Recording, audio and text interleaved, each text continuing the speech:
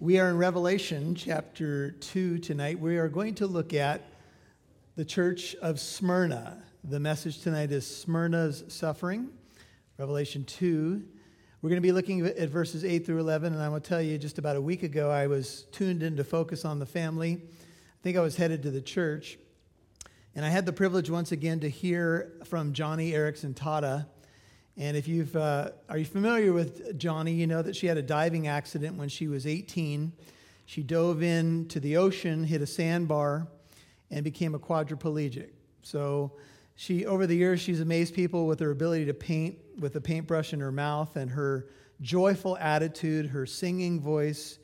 She's got a wheelchair ministry that reaches all over the world, and she has really used her suffering as a platform to reach many, many souls and to go deeper with God. And among the many amazing things that she said that were so humbling during that broadcast, one thing that she said is that she and her husband, I think his name is Ken, had a chance to go to the Holy Land, and she had really longed to go to the Holy Land for many, many years. And she ended up at the Pool of Bethesda. And the Pool of Bethesda in John chapter 5 is the place where Jesus did that miraculous healing of the man who said that he wants to get into the water, but before the water, he can get into the water, somebody else goes before him, and Jesus heals the man.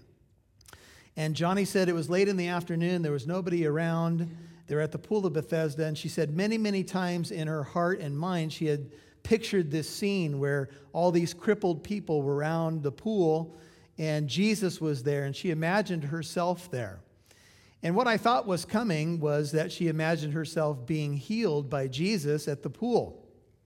But she said she began to praise God that afternoon at the Pool of Bethesda for him not healing her. She began to thank him for not being healed. And I wonder if any of us have ever had a prayer where we began to thank God for not being healed. I mean, I was a little taken back by why she said that. And then she said, and the reason is because I've known a depth with God because of my suffering and had a platform to the world that I wouldn't have had any other way. And I think she's conjectured over the years what may have happened to her had she not had the diving accident, what she would have gone on to be. Not that long ago, on a Sunday morning, we looked at another man named Nick Vujicic, who has no arms and no legs. He actually has tiny little legs, little flippers, which he does amazing things with. And we talked about how people just jam into stadiums to see this man. They hug him, and he gives everybody hope, and he has no arms and no legs. And what we get a glimpse into when we see lives like this, and I think it's very humbling when you take a look at these lives, is you get a glimpse into people who suffer probably more than any of us could ever imagine. Now, some of you are going through your own suffering. You've had seasons of serious suffering, and I'm sure you have your question marks, and I certainly have mine when times of suffering occur. But one thing I want you to know is that every worldview has to deal with the issue of suffering. It doesn't matter if you're a Christian, an agnostic, and an atheist. You know, if you believe in an Eastern religion, whatever you believe, you have to face the reality of suffering in the world because it's here and we all go through it. And the questions that we really have, hard questions come at the Christian faith from atheists and agnostics about why we suffer. How could a God of love allow us to suffer? But if you ever listen to the atheists and the agnostics, I'll tell you, their answers when it comes to suffering are not terribly exhilarating. They really have no answers. They think it's just random luck in a chance universe. They think it's just the roll of the dice, and nobody's really rolling the dice anyway. But in the Christian worldview, there is a view into suffering that helps at least make sense of it in part. And here's some of what it is. You cannot really grow as a Christian unless you experience some suffering. Now, none of us enjoy elongated periods of suffering, and we certainly all know that there's going to be a time when we suffer and we leave this planet. We all have to face our own mortality. But we're going to look at a little church in Asia Minor with just a few verses tonight, and we're going to deal with the issue of suffering, and we're going to have to take it head on. And I will tell you right up front, it's not my favorite subject. I don't plan Bible studies. Hey, you know what? Let's talk about suffering tonight. What do you guys think? Right? But here, as we move through the scriptures, we're going to deal with a suffering church. And you may be suffering tonight. And you may be asking big questions about suffering. Or you may be watching someone else go through suffering and you're asking some questions as well. I will say this. If we don't preach suffering as part of the Christian worldview, that some people who become Christians are going to suffer, then we have not preached the fullness of the gospel. I think it is unfair to people to say to them, just come to Jesus and everything's just going to be peachy keen. Right? Wrong. We all know that when you become a Christian, it doesn't mean that you just have smooth sailing. Now, the weight of sin is removed off your shoulders and you are forgiven and you're right with God, and all of that is beyond what I could even speak with words. But at the same time, we know we have an enemy, we have a broken world, and we have this flesh and the world and the devil that we all have to deal with. And it's not an easy battle. And Christians tend to, we put on our Christian face. How you doing? Blessed, brother. Blessed.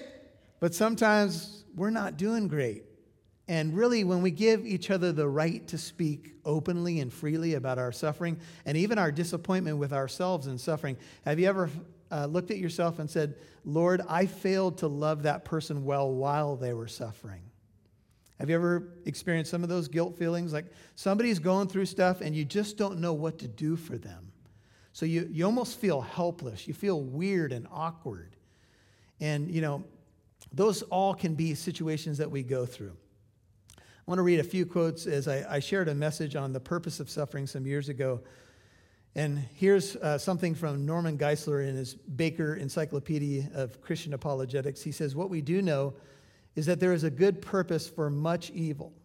Warning pains have a good purpose. In fact, the ability to have pain has a good purpose. For if we had no nervous system, we could destroy ourselves without even feeling any pain. Also, physical pain can be a warning to save us from moral disaster. As C.S. Lewis has noted, pain is God's megaphone to warn a morally deaf world. We know that oftentimes people come to faith in their greatest pain. Why? Because when you're in pain and you're suffering, you're out of options. You can't fix it. And when you can't fix it, you have to look up. And sometimes faith is born in the cauldron of adversity, if you know what I'm saying. We have no other options, and we're driven to God. Ben Franklin said, those things that hurt instruct. We become Christians, and we go through seasons of pain, and we're like, Lord, what are you doing in my life? But sometimes we go deeper with God than we ever would have gone before had we not had pain. As C.S. Lewis put it, God whispers to us in our pleasures, speaks in our conscience, but shouts in our pain. And this is the life that we face as Christians, as believers. Charles Swindoll says, it's my observation that in the school of life, suffering is a required course in the curriculum. It is never an elective. And we never graduate out of this course either. Our tendency is to find an escape from the hurts so that we can somehow feel better, and we'll do anything to feel better rather than to let hurt run its course. Carl Jung, I think is how you say it, Swiss psychiatrist, now dead, wrote, neurosis is always the substitute for legitimate suffering. Isn't that insightful? An insightful statement, says Swindoll. By circumventing and by attempting to escape, by getting away from the pain or the hurt, we build the neuroses of our lives, and they often take the place of legitimate suffering.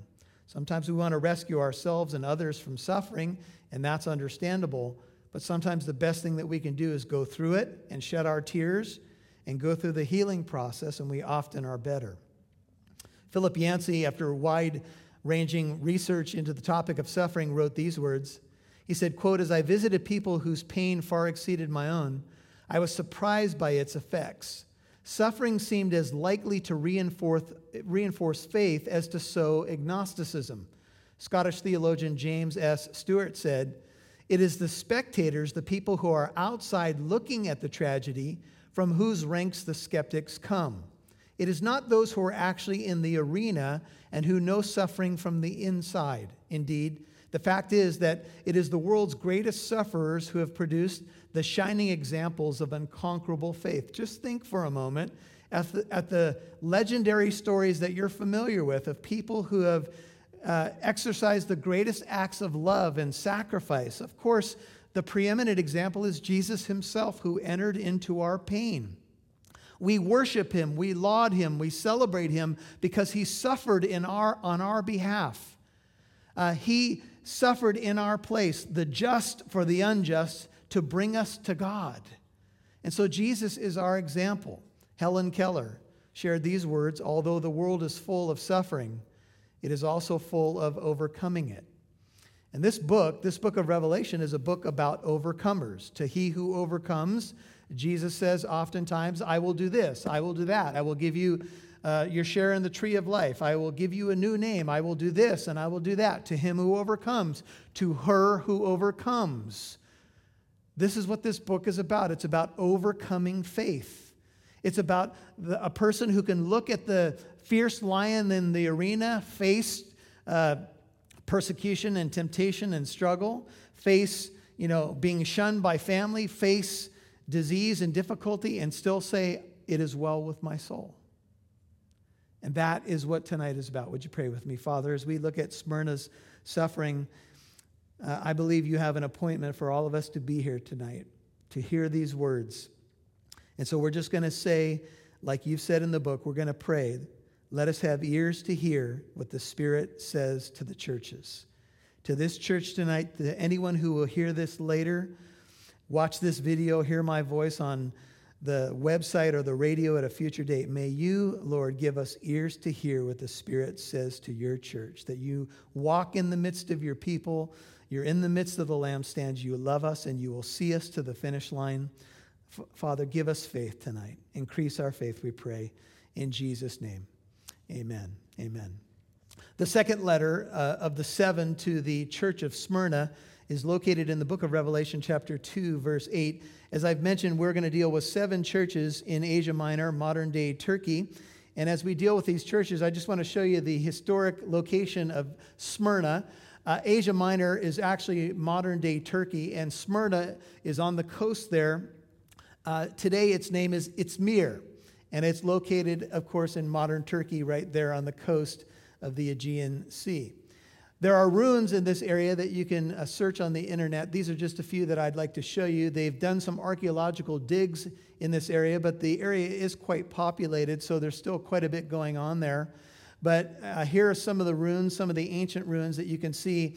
And a lot of these Bible locations, when you do some research on them, you can see that there are ruins and visitor sites and centers and that kind of thing that you can do some research on. In many of these places, you'll find that there was an agora, A-G-O-R-A, and the agora was basically the town square or the place that you walked up to some of the religious sites. This happens to be the agora in Smyrna. Smyrna was a town that was selected for one of the temples to the emperor. They put their hat in the ring. They're among like 10 cities, and they were chosen to build a temple for the emperor. So there was the imperial cult, emperor worship going on here. This is kind of the agora area, the lower agora, these neat-looking arches that you can see today. And this is a statue of a lion that dates back to this time. And many of the Christians in these situations, because Rome was dominating the world, had to face the lion, and they had to face the Colosseum and all of these difficulties as they went through their trials. Smyrna is one of only 2 churches in the 7 that is not criticized by Jesus. There's no criticism given. There's only encouragement given. And I will say this to you, the other church of the 7 that gets no criticism is the Church of Philadelphia. So only 2 of the 7 get no criticism. Smyrna is one of them. And I don't think that means that Smyrna was a perfect church because, as you know, there are no perfect churches, right? The old saying is, if somebody says, I don't want to go to church because there's a bunch of hypocrites in the church. And somebody says, well, if you find a church with no hypocrites, don't join it because you'll ruin it, right? Look, we're all, as Christians, we don't want to be hypocritical. We don't want to be false, but sometimes we deal with hypocrisy. that is on the inside. Sometimes we manifest something on the outside, but it's not really what's going on the inside. So we can wear a mask as well. Now, we don't want to be a true phony like Judas was. He wore a mask. He was a true phony. But sometimes we struggle with a level of hypocrisy. And I'm saying this because even though Jesus does not criticize the church, I think one of the reasons that he doesn't, and this is my own personal opinion, is because they're going through so much suffering. We don't want to kick people when they're down. So you may have a legitimate criticism of somebody, and it's legitimate for you to speak the truth in love, but you may want to wait if they're going through a time of hard suffering. Amen? It's not the time to rattle off a bunch of things that they do wrong when they're going through suffering. You can pick another time for that. And if you failed in that area and you've kicked somebody when they're down, join the club. I've done the same thing. I've found myself not being as sensitive as I should be to other people's sufferings. And then when you go through your own suffering, then you go, gee golly, now I'm starting to get an idea of what other people go through. Forgive me, Lord. Ever had one of those moments? Oh, forgive me, Lord. I can be callous to other people's suffering, and I don't want to do that. Now, the church of Smyrna is a church that is going through tribulation, as I mentioned. They're going through suffering, and they're going to learn some deep things about Jesus. Notice in Revelation 2:8, it says, "To the angel of the church in Smyrna write, the first and the last who was dead and has come to life says this." If you like to write in your margin of your Bible, you could just say, "Thus says the Lord," because Jesus is the Lord. He's about to speak to the church at Smyrna. Turn to the book of 1 Peter for a second, just a few pages back towards the Gospels. 1 Peter 5, as Peter is dealing with the suffering church, 1 Peter 5, he says these words, 1 Peter 5, verse 6. He says, "Humble yourselves, therefore, under the mighty hand of God, that he may exalt you at the proper time." 1 Peter 5, 7. "Casting all your anxiety upon him because he cares for you." That's 1 Peter 5, 7, written to a suffering church. When we're suffering, we have a lot of anxiety. And the remedy for our anxiety, at least one remedy, one big remedy for anxiety, is to cast all your anxiety to the Lord because he cares for you. He wants you to cast all of it, not some of it, and he wants you to do it because he loves you, which is awesome. Notice the context. "Be of sober spirit." The very next verse is the warning about the devil, because when we don't cast all of our anxiety upon God and we carry it and we get weighed down, we become prey for the enemy. It says, "Be of sober spirit, be on the alert. Your adversary, the devil, prowls about like a roaring lion, seeking someone to devour." Sometimes when we're going through suffering, we isolate ourselves. We're like the deer by the water in those hunting videos on National Geographic when the lion's hunting and the little skittish deer is by the water and it's all alone away from the rest of the pack, and you say, "Get out of the house, run away," right? And it doesn't know what's about to come. So when we go through pain, we can tend to isolate ourselves. We can tend to maybe, instead of praying, we do pity parties. And look, that's very human. But the encouragement here is to cast all of our anxiety. We're stronger that way. And we resist him, verse 9, 1 Peter 5, firm in our faith, knowing that the same experiences of suffering are being accomplished by our brethren who are in the world. And notice it says, "After you have suffered for a little while, the God of all grace, who called you to his eternal glory in Christ, will himself perfect, confirm, strengthen, and establish you. To him be dominion forever and ever." And all God's people said, amen. If you go to chapter 2 for a second, as Peter deals, 1 Peter 2, with suffering as his topic to this church, he says these words, 1 Peter 2, 21. He says, "For you have been called for this purpose, since Christ also suffered for you, leaving you an example for you to follow in his steps. Who committed," 1 Peter 2:22, "no sin, nor was any deceit found in his mouth. While being reviled, he did not revile in return. While suffering, he uttered no threats, but kept entrusting himself to him who judges righteously. And he himself bore our sins in his body on the cross, that we might die to sin and live to righteousness. For by his wounds you were healed. For you were continually straying like sheep, but now you have returned to the shepherd and guardian of your souls. Turn back to Revelation chapter 2. So as we look at Smyrna, this suffering church, we can see that suffering it has been I guess in many ways, the pattern for the church. Very, very few Christians get off. Very few Christians don't have to take this course more than once. Our brethren in the Middle East that I think many Christians in the West don't want to talk about right now are going through terrible, terrible suffering. Crucifixions, children being executed. I could go on and on. Sometimes the stories come over my email and I don't want to look again because I know what I'm going to see and what we're going to have to face in terms of just looking at the reality of suffering in our world.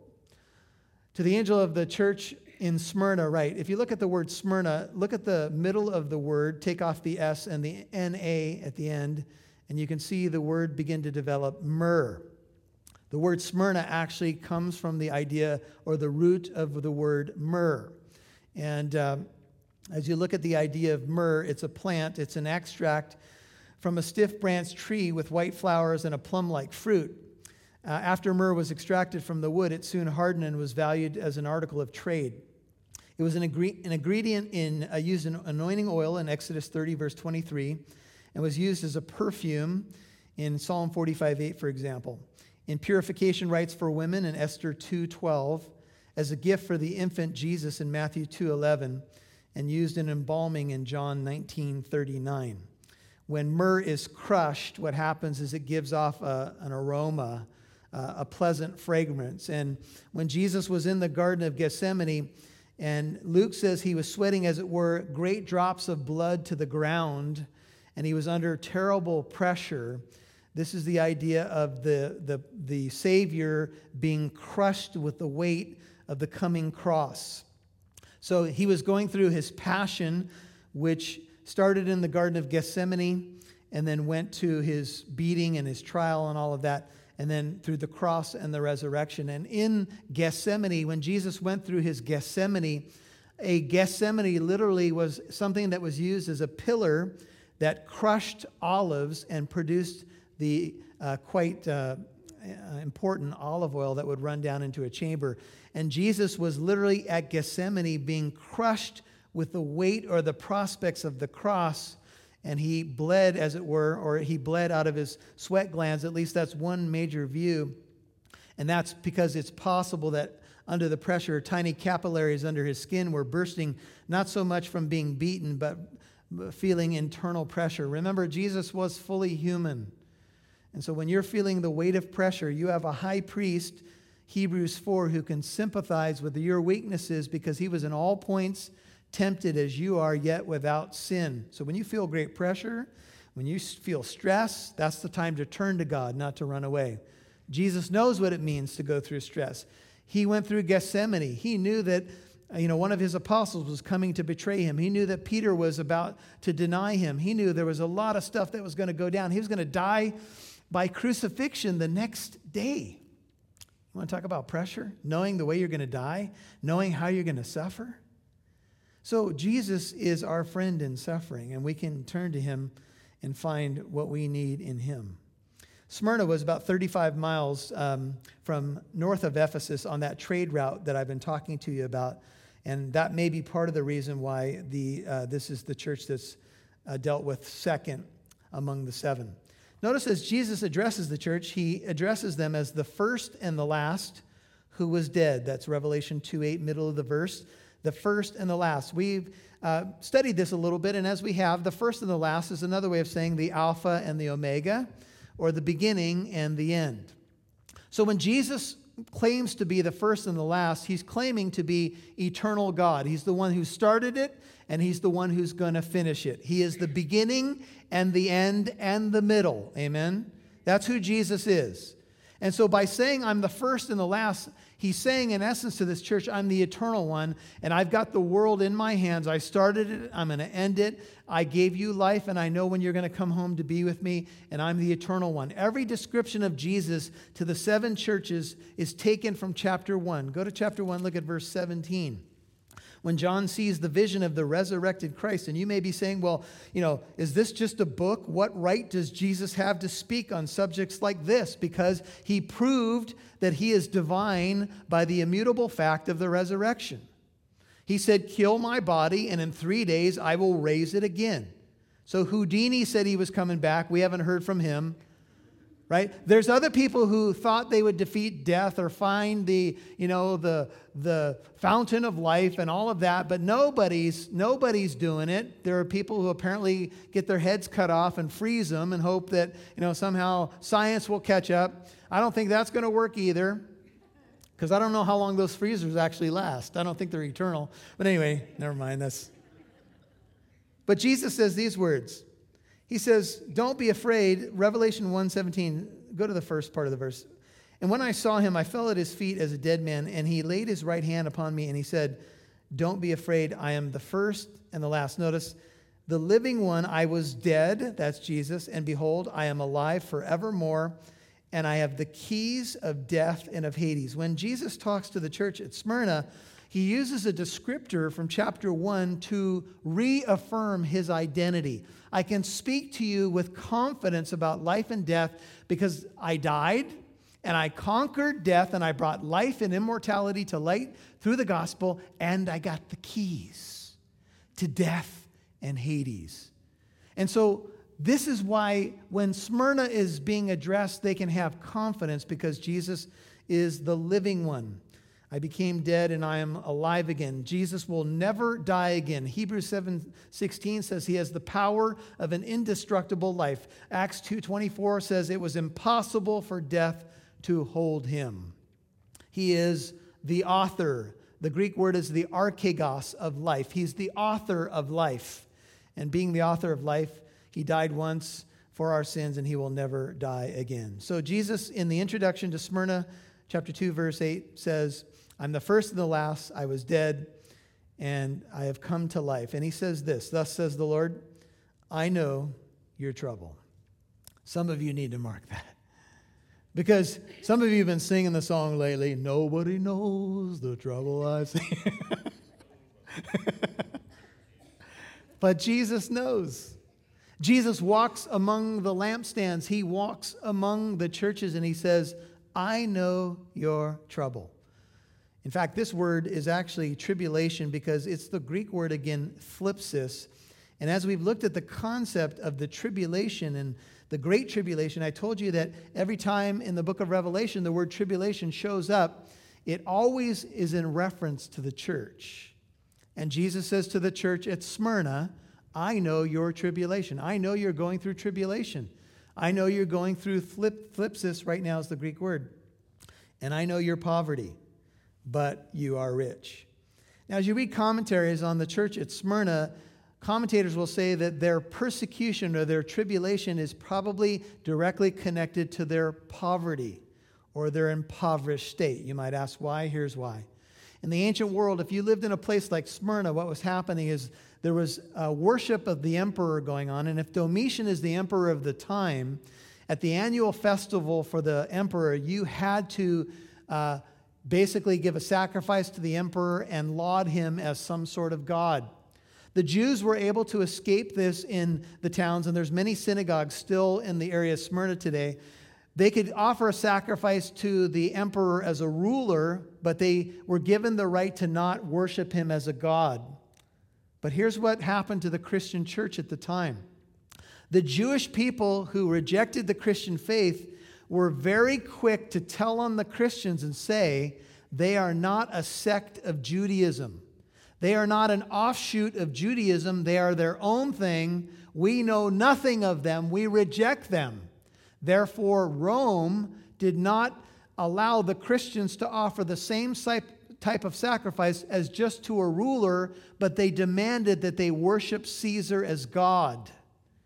And because the Jewish adversaries of the time, rejecting Christianity, were quick to turn them in, the church was exposed. And what happened was, now the church was forced to make a decision. Each annual celebration, they knew where the Christians were, and they said to them, you are now going to say Caesar is Lord. And when the Christians refused, they were often imprisoned and some of them were put to death. And this is what was happening. This was their tribulation. They were not only in tribulation, but impoverished, as I mentioned. And what commentators say is that they were often kicked out of the trade guilds, and it was very difficult to make a living as a Christian, because once you came out as a Christian and people knew who you were, they didn't want to hire you at their company. There was a lot of, just persecution that was happening. And so many of the Christians were paying the price in their pocketbook. They could find no work. They could find no food. As the book of Revelation unfolds, the Antichrist, who we believe is yet future, will tell people that they must take a mark in order to buy or sell. And without this mark, they will not be able to buy basic necessities for their family. You can imagine the type of decisions that had to be made in this first century context. If you were going to be a Christian, it was potentially going to cost you everything. In much modern Christianity, we get a little mad if the church service goes an extra 20 minutes and we didn't get to have our cheeseburger, by a certain time. And sometimes, sadly, that's the depth of our Christianity, and that's sad. But people in Smyrna were making life and death decisions, and to hold on to Jesus meant sometimes that you had no job. He said, and the blasphemy, verse 9, by those who say they are Jews, and these are probably those enemies I just described and are not, but are a synagogue, would you notice, of Satan. Satan's name means adversary or slanderer, and these Jews were doing just that to these Christians, and they were of the synagogue of Satan. Now, this is certainly not what, wasn't the sign outside, this is the synagogue of Satan, come on in. Lucifer will greet you at the door, give you a business card, how you doing? Come on in, I'm going to mess up your life and your family. That's not it. But these were the Jewish people, the Jewish religious leaders. And remember, much of the early church was Jewish, so it doesn't mean that every Jewish person rejected Christ. The early church was largely Jewish. However, there was a group of religious people who held on to, more man's tradition and rejected Jesus as the Messiah. And so Jesus, when he confronted them in John 8:44, said, you're of your father, the devil. Go back and read John 8, about verses 31 through the end of the chapter. And Jesus says, you're of your father, the devil. In other words, you're a synagogue of Satan. It's Satan's work that you're doing, even though you hide under the cloak of religiosity. You wear the right clothes. You fast twice a week. You search for converts, land and sea. And then Jesus says, and you make them twice the child of hell as you yourself are. Ooh, ouch. But there you go. And so, sadly, it was religious people that were at the core of this persecution. Often as you begin to watch church history, turn to the book of Hebrews for chapter 10, much of the persecution that came to Christians came from religious people. Now, a lot of persecution did happen, Hitler and Stalin and people like that. But if you read, for example, at the time when the Bible was trying to be placed into the hands of the common man, the people who were being burned at the stake were being burned at the stake by religious people.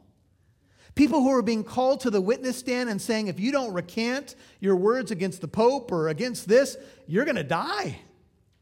People were paying with their lives. The reason you have a Bible tonight is because people actually made a decision that getting the Bible to you was more important than their very lives. Wow, look at Hebrews 10, verse 32. It says, remember the former days when after being enlightened you endured a great conflict of suffering. Hebrews 10:33. Partly by being made a public spectacle through reproaches and tribulations, and partly by becoming sharers with those who were so treated. For you showed sympathy to the prisoners and accepted joyfully the seizure of your property, knowing that you have for yourselves a better possession and an abiding one. Therefore, do not throw away your confidence, which has a great reward. For you have need of endurance, so that when you have done the will of God, you may receive what was promised. For yet in a very little while, he who is coming will come and will not delay. But my righteous one shall live by faith. And if he shrinks back, my soul has no pleasure in him. But we are not of those who shrink back to destruction, but of those who have faith to the preserving of the soul. Now faith, chapter 11, verse 1, is the assurance of things hoped for, the conviction of things not seen. For by it, by faith, men of old gained approval. Back to Revelation 2, the church at Smyrna was suffering materially, but Jesus said they were wealthy spiritually. We'll see another church later that thinks they're rich, and Jesus says, you're poor. You think you're wealthy, but you're miserable, poor, blind, and naked. The church at Smyrna thought that they were poor, but they were actually rich. Have you ever met somebody, maybe you've done some traveling, and you meet a Christian in another part of the world, and they're one of the richest people you've ever met, and they have relatively nothing in terms of material possessions? And you're like humbled by their faith, and you're like, they have a bigger smile on their face 24/7 than I do as a Christian in the West that has, all the stuff at my fingertips. What's wrong with me? Sometimes we're materially prosperous, but we're spiritually poor. Smyrna was being pressed, but they were giving off a sweet fragrance of Jesus Christ. When Jesus was anointed in John chapter 12, Jesus said, let her alone in order that she may keep it for the day of my burial. For the poor you always have with you, but you do not always have me. And in 2 Corinthians 2:14, Paul says, but thanks be to God who always leads us in his triumph in Christ and manifests through us the sweet aroma of the knowledge of him in every place. For we are a fragrance of Christ to God among those who are being saved and among those who are perishing. To the one, an aroma from death to death. To the other, an aroma from life to life. And who is adequate for these things? 2 Corinthians 2:14 through 16. So Smyrna was going through it, and you may be going through some difficulty tonight. Maybe it is persecution from family. Maybe you're going through a sickness tonight. Maybe you're just struggling with pressure from a job or a relationship. Well, Paul said to Timothy, here's one thing you can take to the bank. All those who want to live godly in Christ Jesus will suffer persecution. It's a promise. I know you haven't put on in your refrigerator lately. But all who desire to live godly in Christ Jesus will suffer persecution. 2 Timothy 3, verse 12. In 2 Corinthians 8:9, it says, you know the grace of our Lord Jesus Christ, that though he was rich, yet for your sake he became poor, that you through his poverty might become rich. This is what Jesus did for us, but it doesn't mean that the suffering is easy. It's not easy for anybody. Look at verse 10. Jesus says, do not fear, Revelation 2:10, what you are about to suffer. Behold, the devil, notice the devil is the one behind this, even though it'll be done probably by Romans and soldiers. The devil is about to cast some of you into prison, that you may be tested. And you will have, here's our word again, tribulation, thlipsis, 10 days. Be faithful unto death, and I will give you the crown of life. Jesus says, do not fear what you're about to suffer. Don't be afraid. Don't fear. The devil had asked for permission to sift Peter as wheat. Remember, Jesus told Peter, Peter, come over here for a second. Come into my office. Just by the way, Satan's been asking for permission to sift you as wheat. Peter probably was thinking, Lord, why did you share that with me? That's information I would have rather not known. But I have prayed for you. And when you have turned again, strengthen your brethren. Jesus knew what was coming. He knew that there was a target on Peter. He knew that Peter was about to fail. The devil's about to cast some of you into prison that you may be tested. Look, testing is part of the Christian faith. God is ultimately the one behind everything. He's sovereign, so he has a leash on the devil, just like in the story of Job. The devil was able to get at Job, but there were parameters. And here, the devil is able to do some things to Christians at Smyrna, but it will only be temporary, and it will be for the testing of their faith. What the devil uses for a temptation, God uses for a test to make us better. We're not better unless we go through tests, right? When we go through tests, we get testimonies, right? That's how it works. None of us invite them into our life. I hope you don't. I don't. And if we ever are praying together, please don't pray that. I will release your hand because I don't want any of that spilling over into my life. But look, we're going to go through it. You're going to be tested 10 days.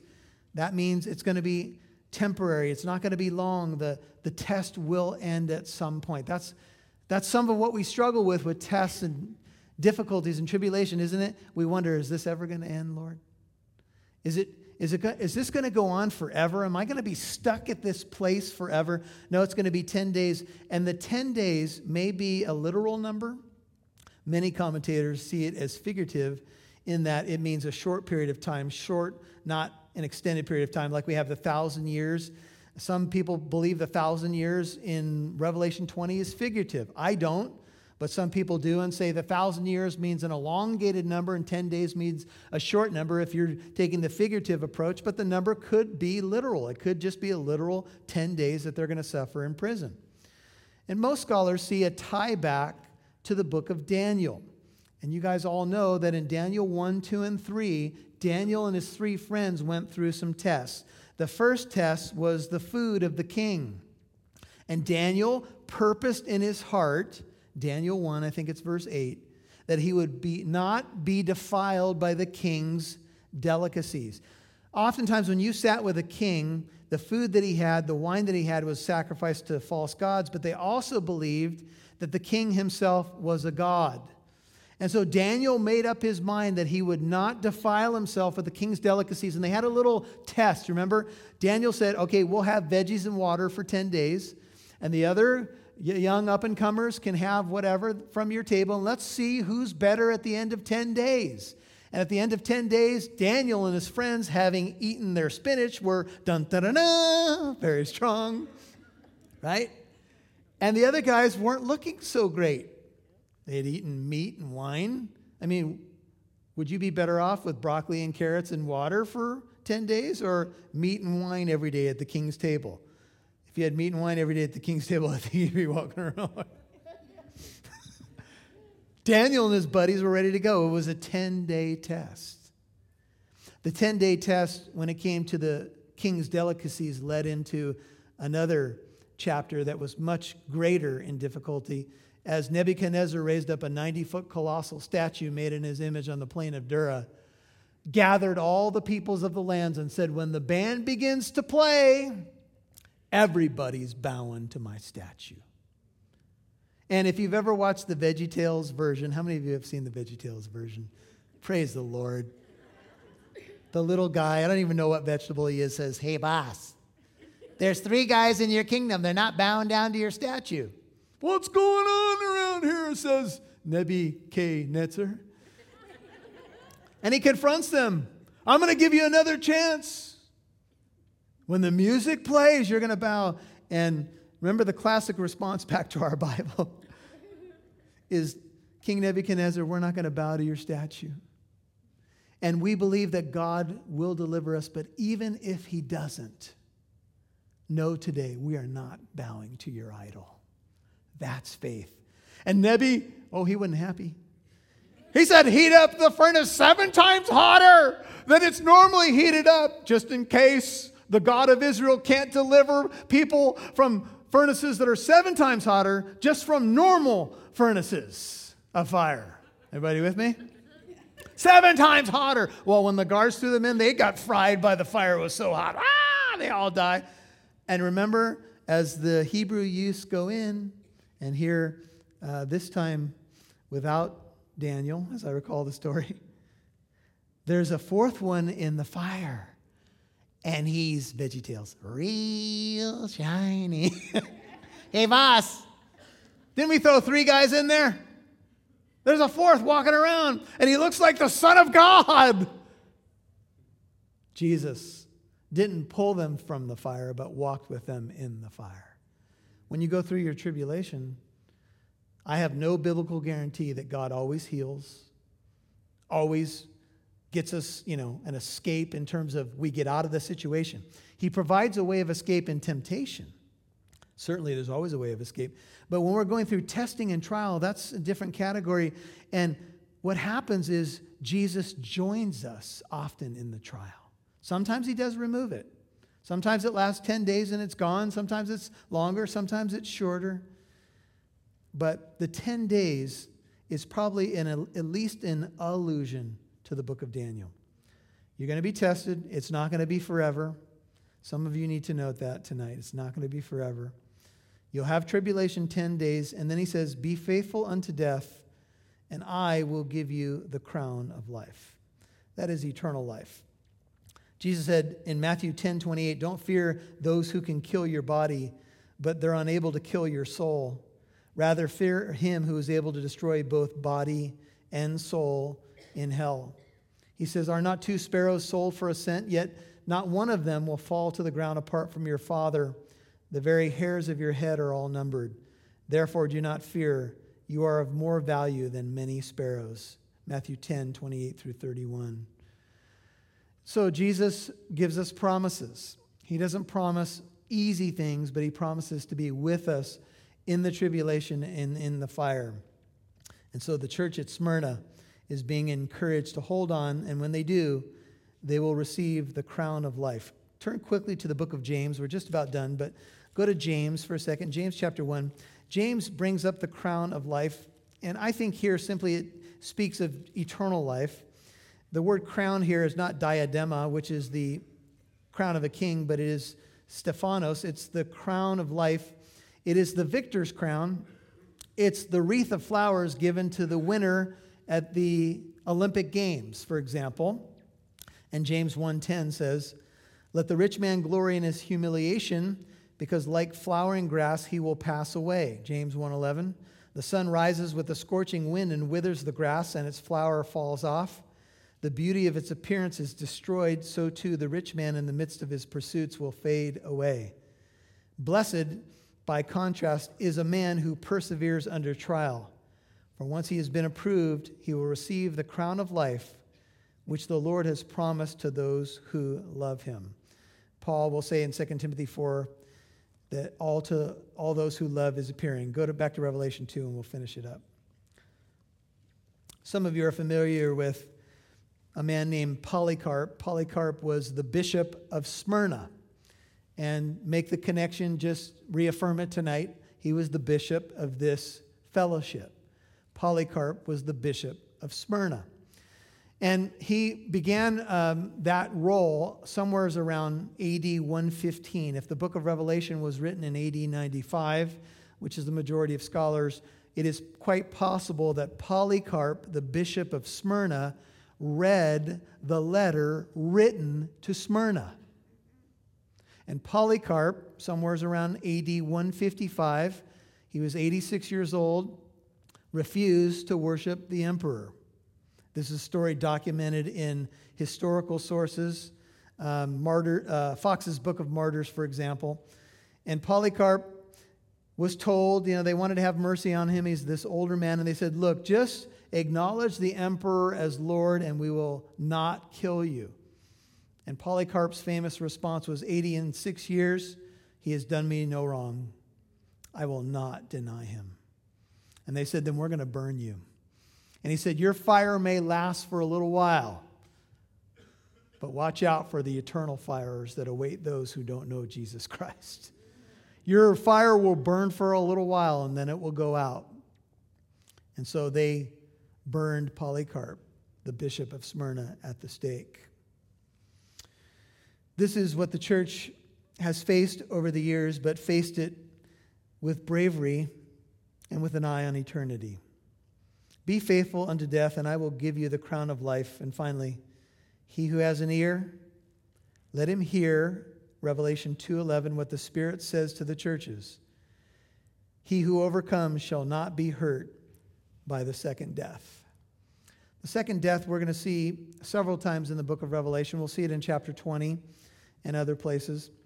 And here's what the Bible teaches. If you're born twice, you will die once. The Bible says you must be born again of the Holy Spirit. And when you're born again of the Holy Spirit, the second death will not harm you, because you've been born to life. You're written in the Lamb's Book of Life. And the ones who experience the second death are those who are not written in the Lamb's Book of Life. You can write down Revelation 20, verses 11 through 15. They're cast into the lake of fire. But those whose names are written in the Lamb's Book of Life, they've been born twice, physically and then spiritually, they will die once. Now, one generation will not die at all. That's that last generation. But for everybody else, if you're born twice, Born physically, born again spiritually, you'll die once, a physical death. If you're born once, you'll die twice. Physically, and then you're going to die spiritually.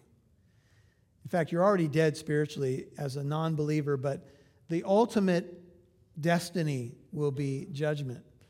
And so I would just say, make sure you've been born twice. Amen? You might say, well, Pastor Michael, what does it mean to be born again of the Holy Spirit? It means to be born from above. Nicodemus in John 3 had that question. He said, how can a man be born again when he's old? Am I going to do one of those movies where it's a reverse aging thing and I end up back in my mother's womb? Is that what's going on here? Is that what you're talking about? And Jesus said, no.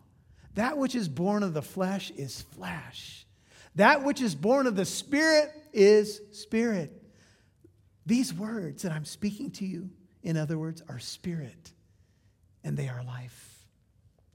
And I think as I look at you tonight, I see many born-again believers. Praise God. You've been born twice. You're only going to die once. Should the Lord tarry, right?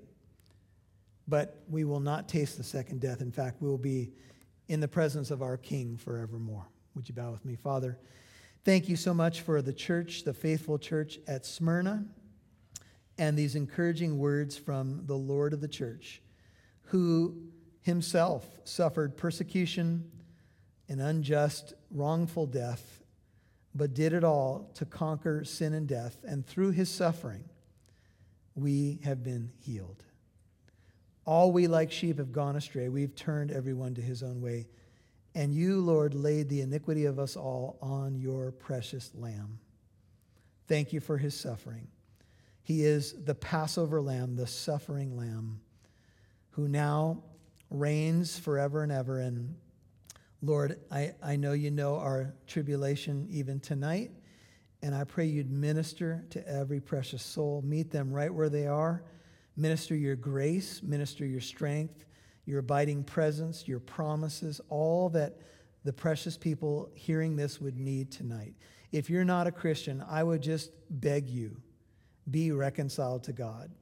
You must believe that Jesus died on the cross for your sin. You must receive him as your Lord and Savior. Believe in his resurrection and just repent and turn to him. And you can be born again of the Holy Spirit. You can be saved. You can have the weight of your sin removed from you, and you can know you're on your way to heaven. If that's you tonight and you've not settled it, do it right now. Something like this: Jesus, I believe in you. I believe that you came to this world to suffer for me. I believe you died on that cross for my sin. I believe you rose to defeat death itself, my great enemy. I turn from my sin and I turn to you as my Lord and my Savior. Change my heart. Change me to be more like you. Cause me to be born again of your Holy Spirit, to be born from above, to have a new life, to be a new creation in Christ Jesus. Lord, for those who are crying out, maybe rededicating or just planting their moorings a little deeper tonight, may you bless them, may you encourage them, may you strengthen them in Jesus' holy name. Amen.